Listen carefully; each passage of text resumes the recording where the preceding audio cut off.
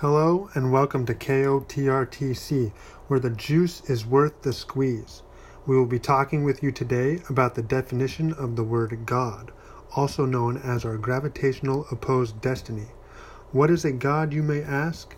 Well, the definition is in the eyes of the beholder, until their epiphany tells other. For me, folks, my definition is the root of fire, also known as Om. This frequency, whether the earth is round or hollow, has a core. The friction from compression emits this at a 136.1 Hertz level on the axis of Ohm scale, representing the numerical vibration tone. This being said, we know sound travels to the ionosphere to rebound and make its way back to our body's ear. It is what connects us all as one and one as all. Why do we look up to be fooled by the sun?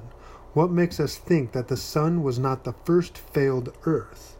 Back to the point of having all this energy to manifest through time, only to have the choice to determine what's to come in our next learning lesson.